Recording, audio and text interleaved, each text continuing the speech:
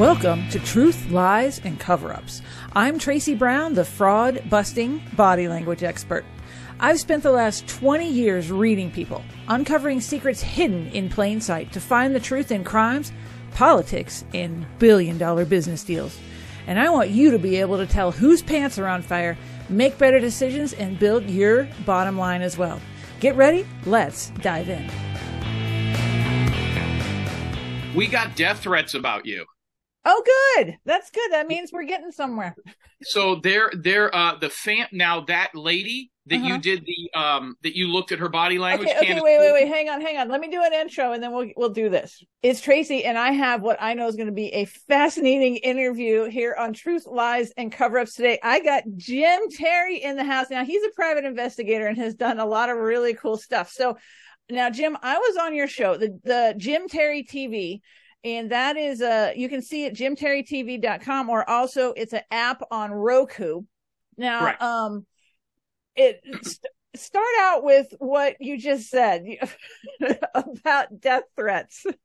So ever since you came on our show, and we have a OTT platform. OTT is like Hulu or Netflix. It can be seen on jimterrytv.com or on Jim Terry TV on the Roku app.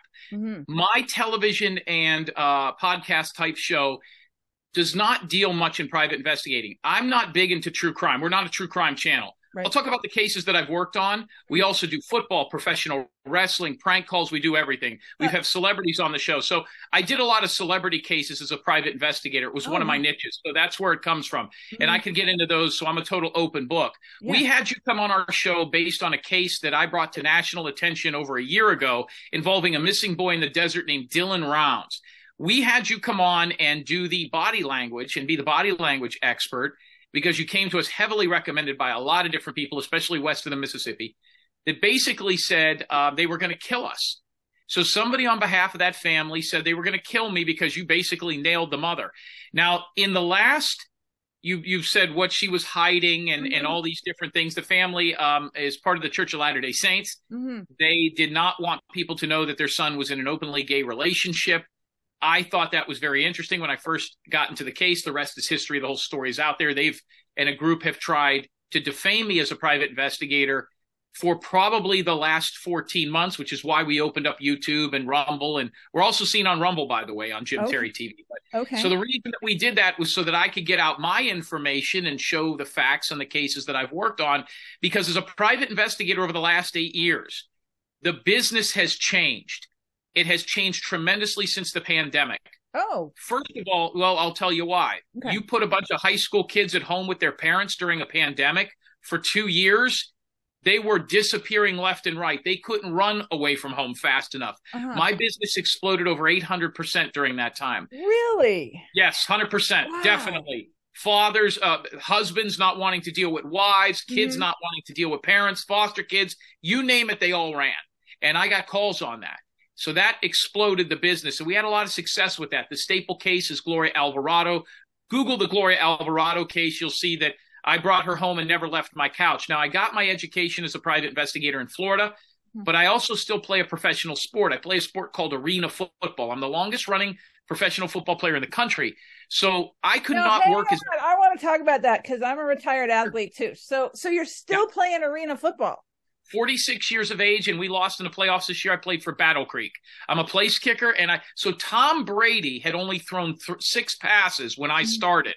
So if that tells you how old I am, no player in the nation has played in as many leagues or as long as I have. Now, we are not the National Football League. We play offset. This past year, I played in Battle Creek. I played in college, won a national title, and I was a NC2A full scholarship athlete. Okay, wait, where'd you play in college? Where'd you play in college? I went to 2 schools. I went to Long Beach in California, Long Beach City. We won the national title in 95. And then I finished my career at Clark Atlanta University, which is an HBCU. I was the only white student out of 17,000 at an all-black college, which is what propelled me to minority cases as a private investigator. Okay. So was it D2 then, or? Yes, the NCAA, D2, because Division III does not give athletic scholarships. So I was a full NC2A scholarship athlete at Clark Atlanta University in the black college systems in the late 90s. Wow. Okay. So that is fascinating. Now, are you going to keep playing arena football? I'll play until they throw me out. Yes. In fact, when you're a kicker, that's like the longevity spot right there. Yeah, and I was at one time the oldest player in the league. This past year, I was not. But what's interesting is there was guys on my team in Battle Creek this year that weren't born when I started.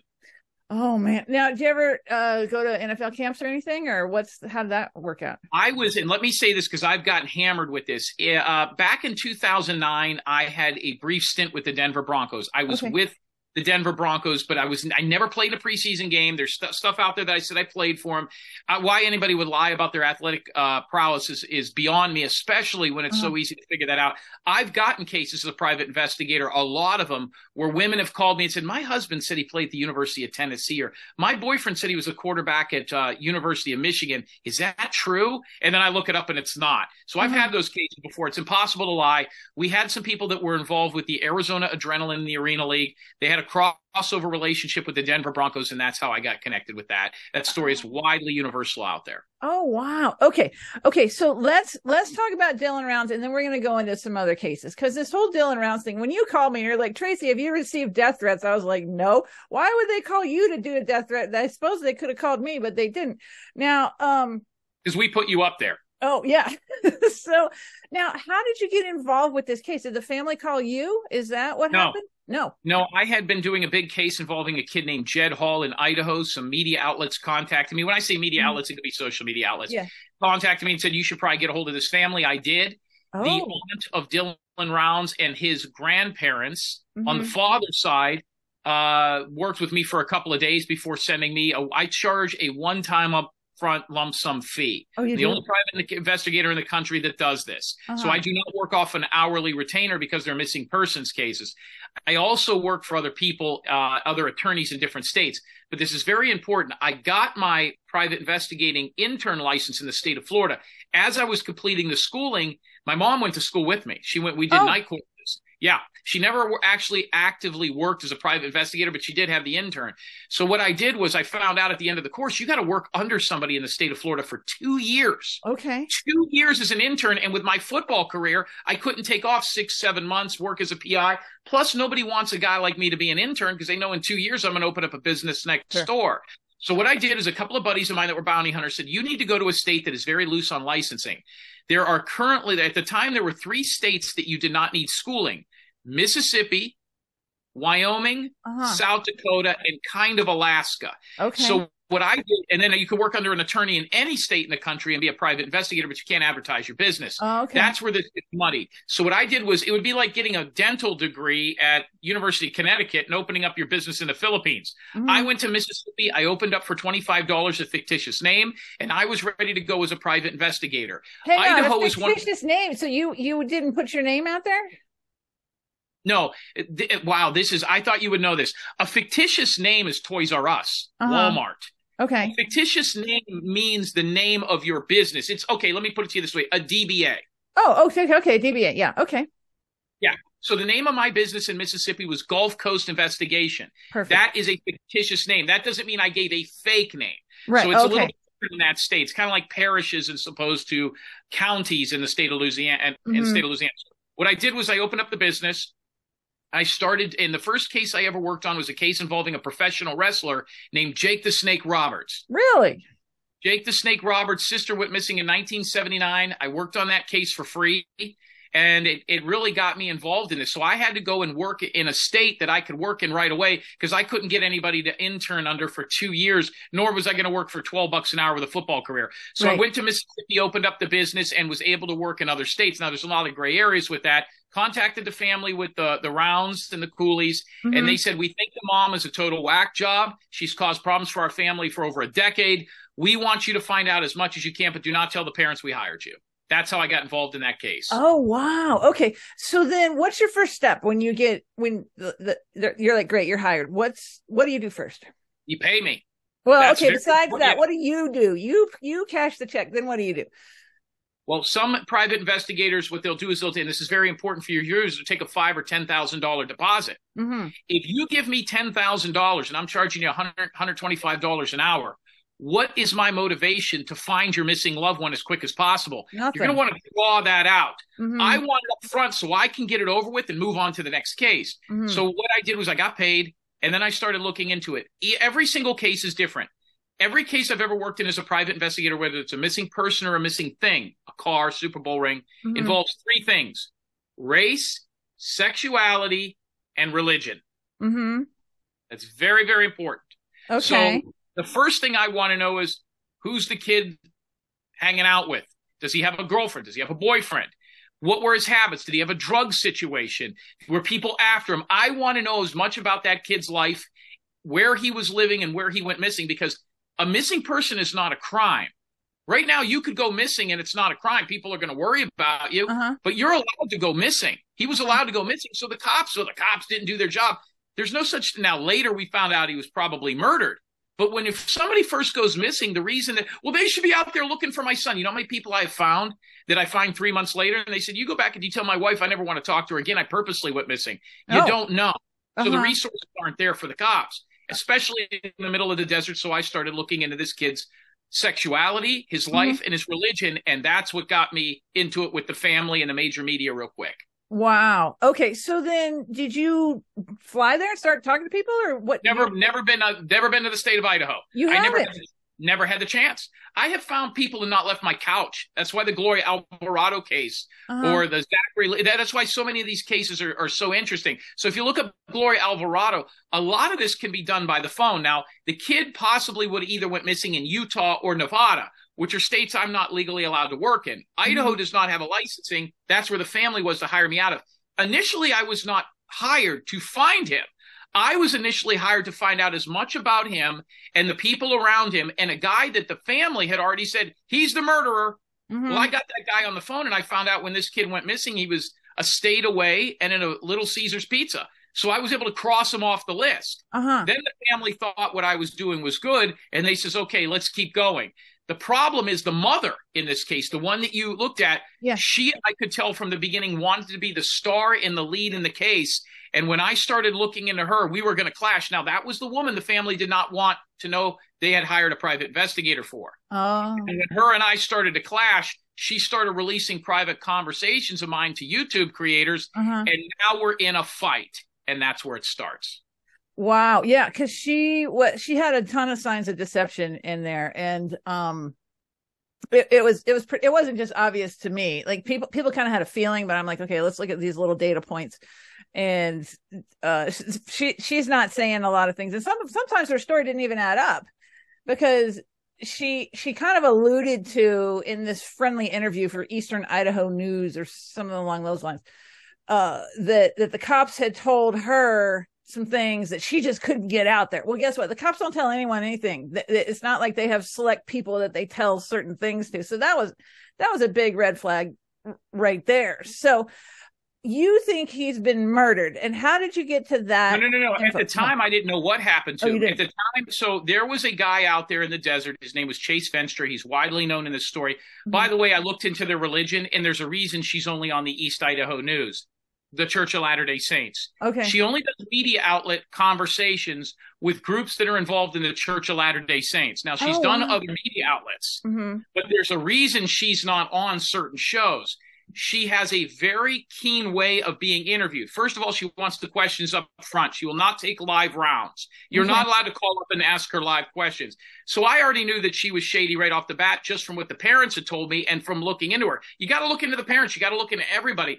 According to everybody, this kid could have got up, walked out of the desert and, started a life somewhere else. So there was one guy that they thought that he had picked up in the desert named Chase Venstra. They put a $20,000 bounty on this guy. And I was able to, by calling his parents, realize that he was states away. Now, was he a drug addict and a bad person? Yes. Did he have anything to do with this kid's disappearance? No. But he told me, I says, tell me 2 things about Dylan Rounds that you knew out there that nobody would know. The first thing he said is the kid's a prick. Oh, okay. There's not, just because and listen, I get in trouble for this all the time. There's 2 things I say, and I've said in conferences, I've said it in the media. Just because somebody goes missing doesn't mean they're great people. Right. Gabby Petito, from people that I've talked to, was a total bitch. Okay. Yeah, she was challenged. Yeah. That doesn't mean that she should go missing or have been killed. But when people go missing, they become straight A students and great athletes, and they're so loved. A lot of these people go missing because they don't want anything to do with their families. You never know. Right. So just because somebody goes missing doesn't mean they're good students or great people or don't have a drug problem. you got to be cynical. You got to look into it. That is very, very important. Okay. So you got to be a little bit cynical. The other aspect is you've got to look into people's lifestyle. What were they into? What were they about? And ask the questions that maybe will offend the family. Now, we're in a culture now where it's Facebook private investigating. Nobody wants, they might want their kid found, but not if it's going to compromise how they look in the public eye. My goal is to repo the person as fast as possible. If I find out that the reason that your dad disappeared was because he wants to live with a man in San Francisco, doesn't matter. Is it more important of how this looks or to find him? The family wasn't willing to do that because they didn't realize what I was going to find out. So I asked Chase Venstra, the guy the family thought was the murderer or that had something to do with his disappearance. He said the kid was a prick, which means he was confrontational. That's important because everybody said, oh, he's such a hard worker and a nice kid and everybody loves her. Nope. There's a lot of people that didn't like him. That's important. Okay, Number two, he was in a sexual relationship with a 60-year-old guy out there named Kurt Wadsworth. Okay. We got problems. But I believe half of what I see, none of what I hear. I made several other calls. My name, and I could send you the flyer, was on the original flyer. I started getting phone calls and asking about this guy he hung around with, this 60-year-old guy who was staying in his trailer. The family didn't know about it. That was a red flag. Then more and more people started telling me that this older man was a cross-dresser, that he had talked to young boys online, and that he was sleeping in this man's trailer for probably 60 to 80 of the last days. I confronted this man. I talked to several people in the desert, and that's when I called the grandparents and said, we got to talk. I've interviewed probably 20 or 30 people that told me this kid was openly gay or bisexual. Does he have a girlfriend? No. Did he go to prom? No. Did he go to homecoming? No. You ever seen him with a girl? No.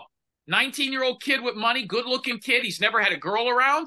Then I talked to two hookers at a truck stop that said they tried to give him a free one. He wanted nothing to do with it.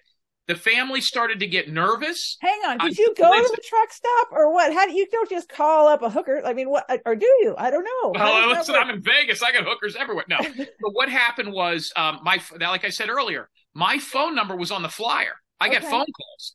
So I was able to verify the hooker story because there was other people at the truck stop with Dylan Rounds. So they said, yes, those girls were there. They're there all the time. Plus I talked to two people at the truck stop that knew the lot lizards, the hookers. So I asked him, I says, well, you tried to give him a free one. How did that go? He wanted nothing to do with us. So I called the family back, the grandparents and the mom and the aunt that hired me. And I says, we got to talk.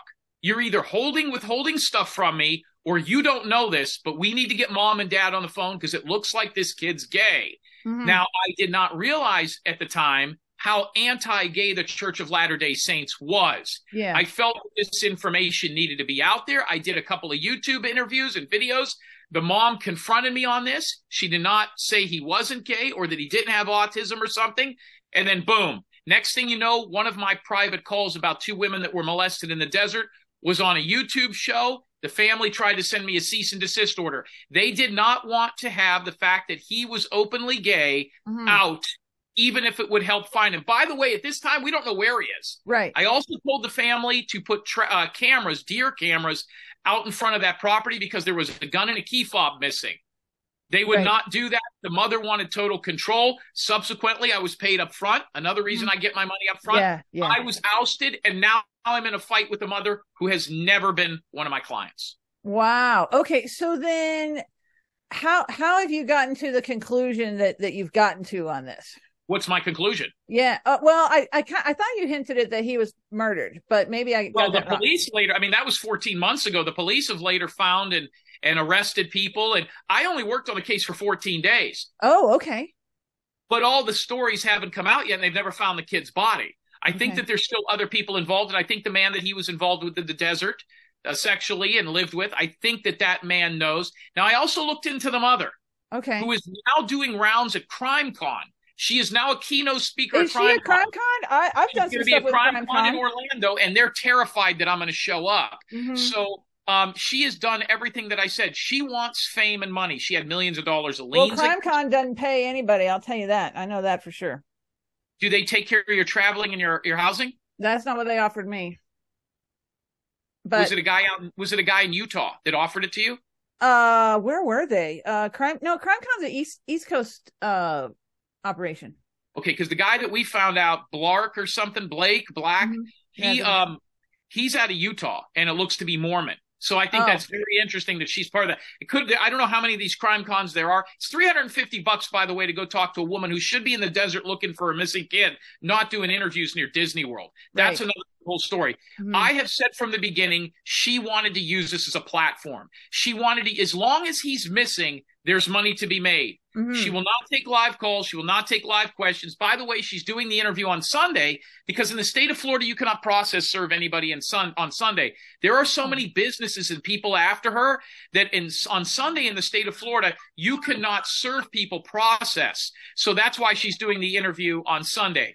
I believe that she is being backed financially to go to CrimeCon, and I believe that her bills are being taken care of. Bottom line is she should be out there looking for a kid, not telling people how to find somebody she's never found. Uh-huh. This is her platform and avenue to get. She wants to be the next John Walsh, and I said this 14 months ago, and it's all coming to fruition. Huh. Interesting. So you're off that case. So you were on that case for like 14 days, and then did the grandparents? They were like, "Okay, we're done. We can't do this." Never spoke to the grandparents about it. The mother sent out the cease and desist. Oh, they were so scared of her that they will not confront her and fight her. Oh. In the last 14 months, I have been right about 100% of what I said about that case. 100% of what I've said has all come out in the wash. Oh, wow. Interesting. Well, we'll have to keep an eye on... and they have not found him since. Yeah, we'll have to keep an eye on her moves. CrimeCon, yeah, that's a big one. Okay, you hinted at something before, and we kind of passed over it real quick because we were talking about Dylan Rounds. Missing Super Bowl rings, have you found some of those? So a lot of people think the only things that go missing are people. Right. There are things that go missing. I have found RVs. During the pandemic, a lot of people weren't paying on their RVs. Insurance companies would call me and say, "Hey, we got a $260,000 RV that's parked in some piece of property." There was a lot of people that worked in North Dakota and West Virginia that were taking these, making payments, and then they would park it on a piece of property. You can't repo it. So I found those. I did get a call for a Super Bowl ring. I was able to locate that. It was an ex-wife. Can you talk about that? That's interesting. I can't give the name of the player. That's okay. Okay. So what happened was I got a call from a guy who had a Super Bowl ring. He had played major college football in Arizona. He was a quarterback. I'll tell you that much. Okay. And his Super Bowl ring had been missing, and he hadn't been able to find it. He thought it was somebody. He got a divorce. I called the family, and I basically found out that the ex-wife had it and was not giving it back. And then Super Bowl rings, depending on the era, and I don't want to give out because now if I tell you what Super Bowl year it was, there's only 4 quarterbacks. You're going to be able to figure it out pretty quick. Yeah. But I was able to track that down for him, and he got that back. So technically his wife stole it. She stole a lot of memorabilia from him.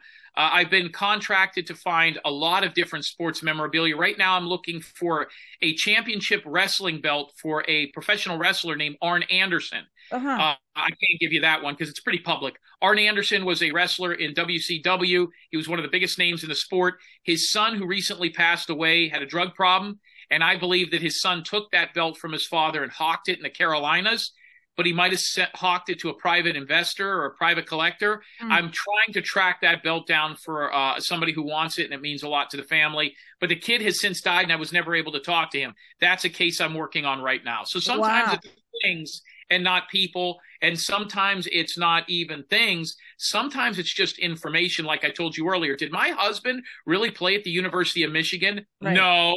Okay, so back to this Super Bowl ring. So you found that the wife had it. Did you just call up the wife and was like, "Hey, do you have the ring?" I mean, who's going to really talk to you? I mean, how does that really go? You know who the best people and the most open people are? Kids. Exes. Oh. So I found out that this woman had been banging guys since the divorce, 2 or 3 at a time at the gym. I contacted the gym that she worked at.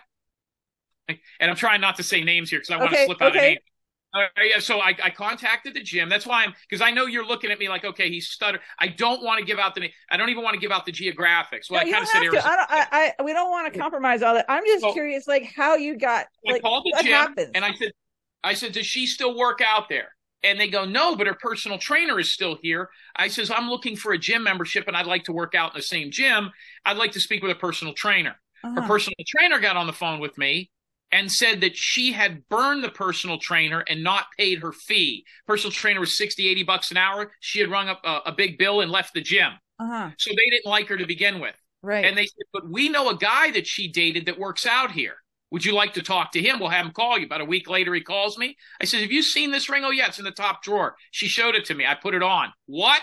It's at the house. Would you be well? Yes. I called the guy, said it's in the top drawer. He sent his kids over to her house on the weekend because they had split custody. The kid went to the top drawer, opened it. There's dad's ring in the box. Oh my gosh. That's great. And you're doing all this like from the phone. Sure. Like you don't have to show up. Oh man. Okay. I mean, I've worked cases where I've showed up, but yeah, I can't go in the woman's top drawer, look through her underwear for a Super Bowl ring, but sometimes you got to outsmart them. Let me give you another one real quick. Okay. There was and this is one of my favorite ones, and I've got a million of them. There was one with an RV. It was a giant fifth wheel, they call it. Yep. Could not find it. Each day, the company that had the note on it was losing tens of thousands. The guy worked on a pipeline, so he took the camper, moved it somewhere on a piece of property, and it would stay there. Jet skis, campers, boats get stolen all the time because if you have a private lake, you put jet skis out there, nobody's ever going to know they're stolen. Excuse me. So what I did was I found the guy's house. Nobody would come to the door. Went to the neighbors. Nobody could. And now with Ring doorbell and everything, it's very difficult to serve anybody or anything. So what I did was I put a piece of tape over their Ring doorbell. Okay. They had a dog that was barking in the house, so I knew they were coming back to the house, but it was on a big piece of property. I didn't know where they were entering, and they don't have to answer the door for me. They didn't even know who I was. So I found a phone number on them, and I kept calling it. Now, I've got 10 different phone numbers. I've got spoof cards. I could call what people's caller ID show, and I could show your caller ID or my mom's caller ID when I call my dad. So what I did was I called him, and the guy picked up the phone. And I says, I'm at your house. I'm here right now, and I described some things. Just tell me where the camper is. I'll go get it, and they'll let you out of your payment to it. They need it back. He wouldn't do it. So what I did was I noticed that the dog would come to the window. It was a little small, unique-looking dog. It was a mutt. And kind of fluffy. You've never seen one of these dogs before. And it kept coming to the window upstairs and looking out the window every time I'd come to the door. So what I did was I thought, how can I get this guy to tell me where the camper is? So I came back 2 days later, same dog, same situation. So what I did was I pounded. When I pound on the door, the dog would stop looking upstairs, come downstairs, and look through the side window next to the big wooden door. Okay. I banged on it. Dog comes. There's nobody home, obviously. So what I did was I called the guy. And as I called him, right before I called him, I banged on the door. The dog would bark. When the dog would bark, he picked up the phone, and I says, I found your dog's running around outside. He says, what do you mean? He goes, who is this? I said, this is the guy that called you the other day. I have your dog. Here, listen. I would put the phone. Now the dog's going nuts. I said, what does my dog look like? Well, I'd seen the dog upstairs, and I described him the dog. He goes, do you really have my dog? I said, listen, your dog must have got out of the house. I know you've got somebody coming here taking care of it once a day. If you want this dog back, come over here and get it. He goes, I can't. I'm out of state. He says, where are you? He says, okay, do me a favor. There's a gate around back. Put my dog back there. He says, and I'm going to tell you where it is. I says, okay. He told me where the camper was. It was at a storage facility. I didn't even have the dog. The dog never left the house. Right. But you alluded to that you had a hostage. A little bit. The dog had cut 100%. He told me where it was. I actually went to the store. It only ended up being 4 miles from his house. So I went to the storage facility, and it was parked out back. I've got, you know what? I think I've even got pictures with it. So that was one of my favorite ones because it was, and the bank absolutely loved me. A lot of times rental car companies hire private investigators too, because somebody will rent a car, give it to their son, he'll drive it around. And when the rental car company can't return that rental car, they have to start paying the note on it. And you'll find them at airports or left in mall parking lots. I love doing those. I like working on those way more than I like working on missing persons cases, because you have your entire day to find it. And you're not worrying about somebody running. It's people hiding it from you. Right. Those are the best cases to work. Now, have you ever felt threatened, like when you did show up, like you needed more protection than maybe what you had? No, I've never carried a gun. And I've had people say, well, you're a convicted felon. No, I'm not. I've just never had carried a gun. I do carry a giant buck knife. But I've in a pocket knife, which actually gets me into things. But I can tell you that I'm 6'3", 210 with a pro football background. I wish somebody would test me. I don't have a problem with that. And most people are trying to hide things from me. I'm not a repo man. That's not what I do. I didn't hook the trailer and go. I called local law enforcement and they came down. I found a missing kid one time through West Virginia, and I found him in a McDonald's. I just called the cops. They showed up and they nabbed the guy he was with and got him. So it's not like I ever need to deal with police. I have had more death threats and problems from true crime people on YouTube than I've ever had as a private investigator. I have never had a situation where anybody has shown up face to face and tried me. Not once. And I've dealt with divorce cases and cheating housewives. Most people just don't want to have their stuff on social media. Your biggest weapon isn't a gun; it's a camera. What? That's interesting. Other crazy cases like that you've worked on. Any celebrity cases you can talk about? Sure. Jake the Snake Roberts was a big case. I'm credited in Vice TV's Dark Side of the Ring on 2 different episodes. That's been well documented. So that was one. There was a baseball jersey of a pitcher. I think his name was Bob Forsch. He played 8 games with the Houston Astros, and I was able to find his jersey and return it to his wife, which lived in Weeki Wachee, Florida. The family had not had it. It wasn't worth a lot of money or anything. I actually got into that backwards. I'm looking for some of the pictures now that go along with it. Sure. I can tell you that let's see, Bob Forsch was another one. Who are some of the bigger ones that I can tell you about? One of the cases that I worked, it was a baseball player and he was divorcing his wife. I almost said his name again. And this is a good one. You'll like this one. So here's the deal. He had to prove in his state.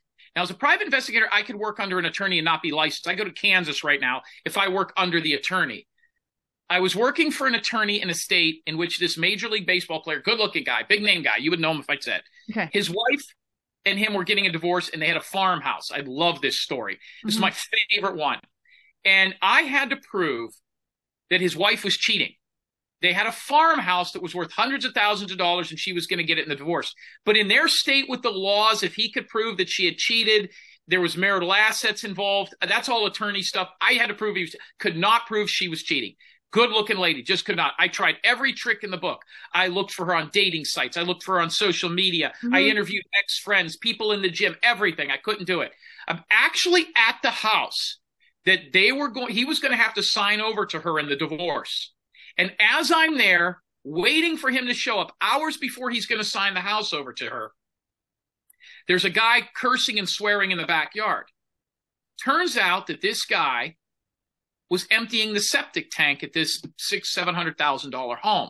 Okay. And it's me and a septic tank guy. Now, where I'm from, we don't have septic tanks. Right. So I didn't understand why there was a hose in the ground, but it stunk. And he's having all these issues, and he's got that big hose, and he's pulling it, and he's swearing, and I go over to him, and now I'm on the phone with the baseball player. I'm like, I can't catch her. I know what she's doing. I can't catch her. So he says, well, meet me there. Nobody ever goes out to this farmhouse. There's nobody out there. I said, well, there's a septic guy here. He goes, who's screaming and yelling? I go, it's him. He's pulling the septic hose out, and it's totally clogged. He says, what's going on here? Why are you swearing? He goes, look at this.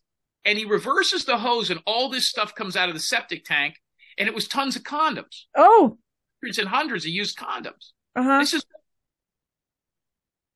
what is this? What is a septic tank thing? He says, this is where the shit goes into. They empty it. He goes, when you sell a house, you have to empty the septic tank in order to pass sort of like emissions. You know inspection, what I mean? Yeah. Yes. Okay. See, where we grew up, we never have it. I grew up in Clearwater Beach, Florida. So you have to be able to do that in order so I've got to be here. This has got to be done. The house won't sell. I said, condoms. So I called the guy back, the baseball player, and I said, he goes, whoa, what? And I says, they're condoms, hundreds of them. I says, what's wrong? He goes, I had a vasectomy. Oh. He goes, I've never used a condom. What? And I said, wait a minute. I says, you're telling me these condoms aren't yours? He says, I've been away from her for 3 years. I said, you got to be kidding me. He called his wife, said, my private investigator found all the condoms. The black guy that she was bringing back to that house was not a maintenance guy. It's the guy she was banging. They were his Uh-huh. condoms. She signed the house over to him like that night because she didn't want it coming out. The Oh, septic. So sometimes you back into these things. right. That guy would buy me a Porsche right now if I caught. So she could not get. So she was done. Pure coincidence, pure luck. Uh-huh. Oh my gosh. Any other things like that where you just stumbled into something that worked? Those are the ones that I remember the most. Mm-hmm. Many of them are very uneventful. One of the ones that I bring up all the time involve a guy named Randy Keith O'Brien. Uh-huh. This is a good one too, just to let you know how dangerous this business is. Yeah. Not for me, for others. Uh-huh. And this is what was big on the Rolling Stone article. I told Rolling Stone, which did an article on me, that by doing this, they were going to cost lives. They're really being dangerous by doing a story on me and the people that dislike me. Let me give you an example. Randy Keith O'Brien went missing in Oklahoma, I think just out of Oklahoma City years ago. Mm-hmm. He had several children under the age of 19. I want to say maybe 6.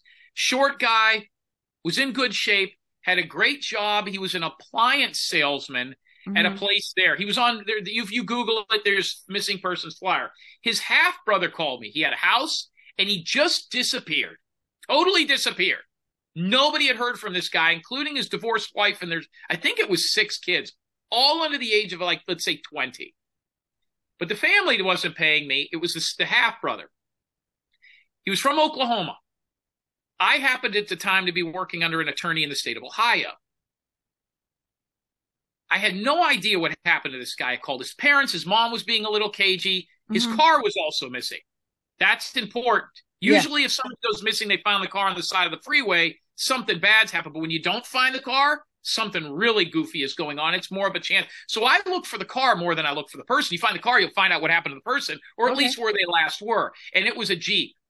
So what I did was I investigated him as much as I possibly could. And I could not find where this guy went.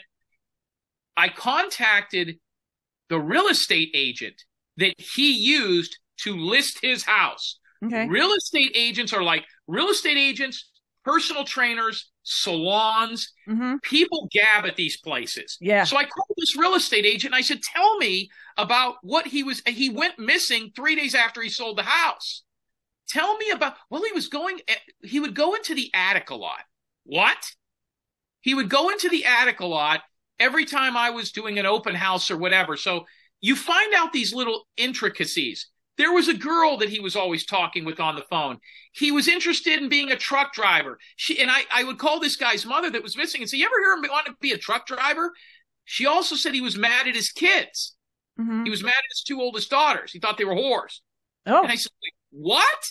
So I'm calling the other family members. Now I call his kids. Our dad worked for the church. He was never this. Did he have a girlfriend? Did he have a boyfriend? Why would he? This guy is obviously, and people will always do this. The cartel got him. He was murdered. The mob got him. That 99.9 sex trafficking is a very real thing. Yeah. I have never worked in a case where sex trafficking has been a thing, but every parent that I've dealt with says their kid was sex trafficked. And I got in trouble for saying this. If your daughter is 5'9" and 260 pounds, she wasn't sex trafficked. They're not sex trafficking. They're not sex trafficking 300-pound Puerto Rican girls from Kansas City. Right. I'm sorry. It's not how it is. Relax. Everybody wants to say their kid was sex trafficked. So this is important. So basically I asked the father and I says, was there anything in this guy's attic? He says, I don't know. He goes, but I go past the place every day. The new owners are in there. I got a hold of the new owners in the house and I said, listen, you don't know me, but did you know the guy that you bought the house from went missing? People are in their own worlds. Yeah. They had no idea. Right. And now they're scared to death. They called the cops. The cops called me. I talked to Oklahoma City police. I think that's where he was, Oklahoma City. And I said, listen, he kept going into his attic. Will you please go up there? Have you ever been to your attic? No. They went up there and they found a box in the, what's that pink stuff called? Insulation. Insulation. So they thought I was nuts. They hung up on me a few times. They went up there. Finally, the husband who came home from work to deal with the wife, because now she's scared to live in this house and a guy went missing, like having a gun. They find a box. Now, he's a missing person. It's not a criminal investigation, so they could call me first. What's in the box? And they said it's job applications. Oh. And also in there is what we believe is his Social Security number. I ran his Social Security number and found out that he had applied for a job in Parma, Ohio, which is a ghetto. It's in Cleveland. Okay. So now I've got an area that he applied for a job for months after he went missing. Well, I guess unless the cartel wants you to get a job application. So now what I did was I knew he was in Parma, Ohio. At the time, I happened to be outside of Cleveland, not Oklahoma City. Okay. Now, this is where it gets hairy with a private investigator, where people say he's unlicensed, he's doing this. They don't know the laws. They don't know the rules. You can't accept a business. So I got a business and a payment from somebody in a state I didn't have a license from, in a state that I did, on a case that I never went to, a state I was unlicensed in. See, people want to get you. It's like, it would be like getting an attorney in Utah and giving your aunt divorce attorney advice in Texas. You're not working the case, but you're allowed to talk to her. Yeah. So what I did was I narrowed it down and I found his Social Security number. So now what I did is, based on his Social Security number, I was able to find out that he put in an application for an apartment complex in Parma, Ohio. Oh. But didn't make sense, because here's a guy with 6 kids. Here's a guy with a beautiful ex-wife that he still has a relationship with his kids, a $250,000 house, a great job, and he would throw it all the way to move to. If I was going to disappear, I'd go to Vegas or Miami. I wouldn't go to Parma, Ohio. Right. I called the brother and I said, listen, I happen to be in Ohio. Do you want me to go to this apartment complex? Uh-huh. He said, yeah. It was a massive apartment complex, like one of those 4 or 5 quads. But what haven't we found? The car. He may be able to hide in an apartment complex with a woman or a man, but that car's still never been found. Right. So on a Sunday morning, I went there very early in the morning. I drove to Parma, Ohio, and I walked up and down and up and down and up and down. You know how they do those feet things? I did over 15,000 steps. Oh, wow. Okay. There it was. The Oklahoma plates on his Jeep. Now the car's there. Right. So there's always what at an apartment complex. And I know what building he's parked out in front of, because you're not going to park here and walk 40 blocks down there to the last apartment complex. Yeah. So I have an ID, and I've got a picture with him. There's a lady outside with a poodle, must have been 90, talking to everybody. So I walked up to her. I said, ma'am, do you know Randy Keith O'Brien? She goes, you mean Randall? He smokes cigarettes out here. I talk to him every day. I says, you've seen this guy here. When? She goes, I don't know. Last night? I go, to the apartment complex number he lives in. Oh, he's on the 3rd floor. So I go, okay, listen, I've got a package. I'll be right back. I go to the car. I call his brother, and I said, listen, does he smoke cigarettes? Yeah. I says, you never told me that. Well, how do you know he smokes cigarettes? I found his car. I took pictures of the car, the license plate. Now, it's not a law enforcement issue. There's no crime here. There's no reason to call the cops. Yeah. We're not going to call the cops for it. So I wait outside. You have to be buzzed in. I wait outside till somebody with a dog. And I always would carry a briefcase or something with me that makes – I wouldn't dress like this. You put a collared shirt, khakis. You got a little briefcase that you're holding, or a backpack. You look like you belong there. Nobody's going to say, hey, what are you doing here? If I went in there and I looked like a drug dealer, they wouldn't let me in. The door opened. I snuck in. I went up to the 3rd floor, and there's his apartment, 325. So I put my ear to the door, and I could hear that there's somebody in there. Now, there's no crime here. Right. What I did was I banged on the door. I banged on the door, and I stood to the side. He opened up the door, and there he is. Here's the problem. He might not want to be found. He could have shot me. Yeah. He says, are you here for the cable? And I says, no, Randy. I'm here because you're a missing person. And he gasped, but he kept his arm and his hand behind the door. This apartment looked like a dorm. And I said, you're going to do 2 things for me, Randy. I'm going to call – he goes, who the hell would even be looking for me? I says, your 6 children. Your brother hired me. He goes, you came all the way from Oklahoma? I says, no. I happened to talk to a guy in Oklahoma. I happened to be here in Ohio at the time. I says, but you're going to do me 2 favors. Bink! I took a picture of him. Proof I got him.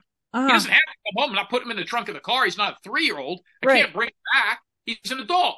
I says, and you're going to call your half-brother and tell him I found you. But I'm not going to tell anybody else where you're living. I don't have – some states that's illegal. If an adult goes missing, you can't say he's on 3rd Street, and then an ex-wife goes there and blows him away with a shotgun. Right. Here's where this gets crazy. Okay. Here's where people don't realize how dangerous this shit is, and then I'm done. Okay. He gets on the phone with his half-brother, and he goes like this: you tell my wife and my kids I hate them. I never want to see my 2 daughters again. My son's a jerk. I can't stand the little kids. I know she cheated on me. I want nothing to do with the church. I want nothing to... He blasts his family. Well, I guess the cartel didn't kill him. So he gives me my phone back. If he took my phone and ran, I'd be able to track him. Yeah. He gives me my phone back. I put it in my pocket. And I go, why did you do this? He goes, I'm going to be honest with you. I hate them. I hate everybody with them. I don't want to pay child support. I don't want to get into it with them. Don't tell anybody where I'm at. I said, I don't need to. You're not a missing person anymore. Randy Keith O'Brien.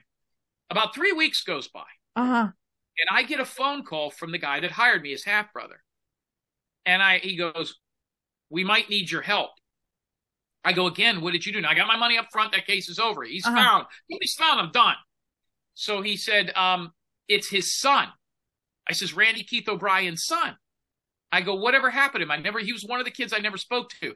He goes, he pulled out a shotgun 2 days ago, and he was so distraught that his father wants nothing to do with him and his family, he killed his landlord. Oh. So here's the point of that story. Okay. Just because you find somebody doesn't mean that the outcome is going to be good. If I never would have found that guy, I always wonder this. Now the family, you could have lied to him and said, listen, he's in Parma, Ohio. Then they're going to have some questions. Sometimes the reason these people go missing does not fit the narrative of what the family wants. Same thing with Dylan Rounds. Same thing with Gloria Alvarado. These are people that didn't want to be found, not Dylan Rounds, but these other ones. The same thing happened with Candace Howard, which was the focal point in the interview. I told the Rolling Stone magazine, do not print this article.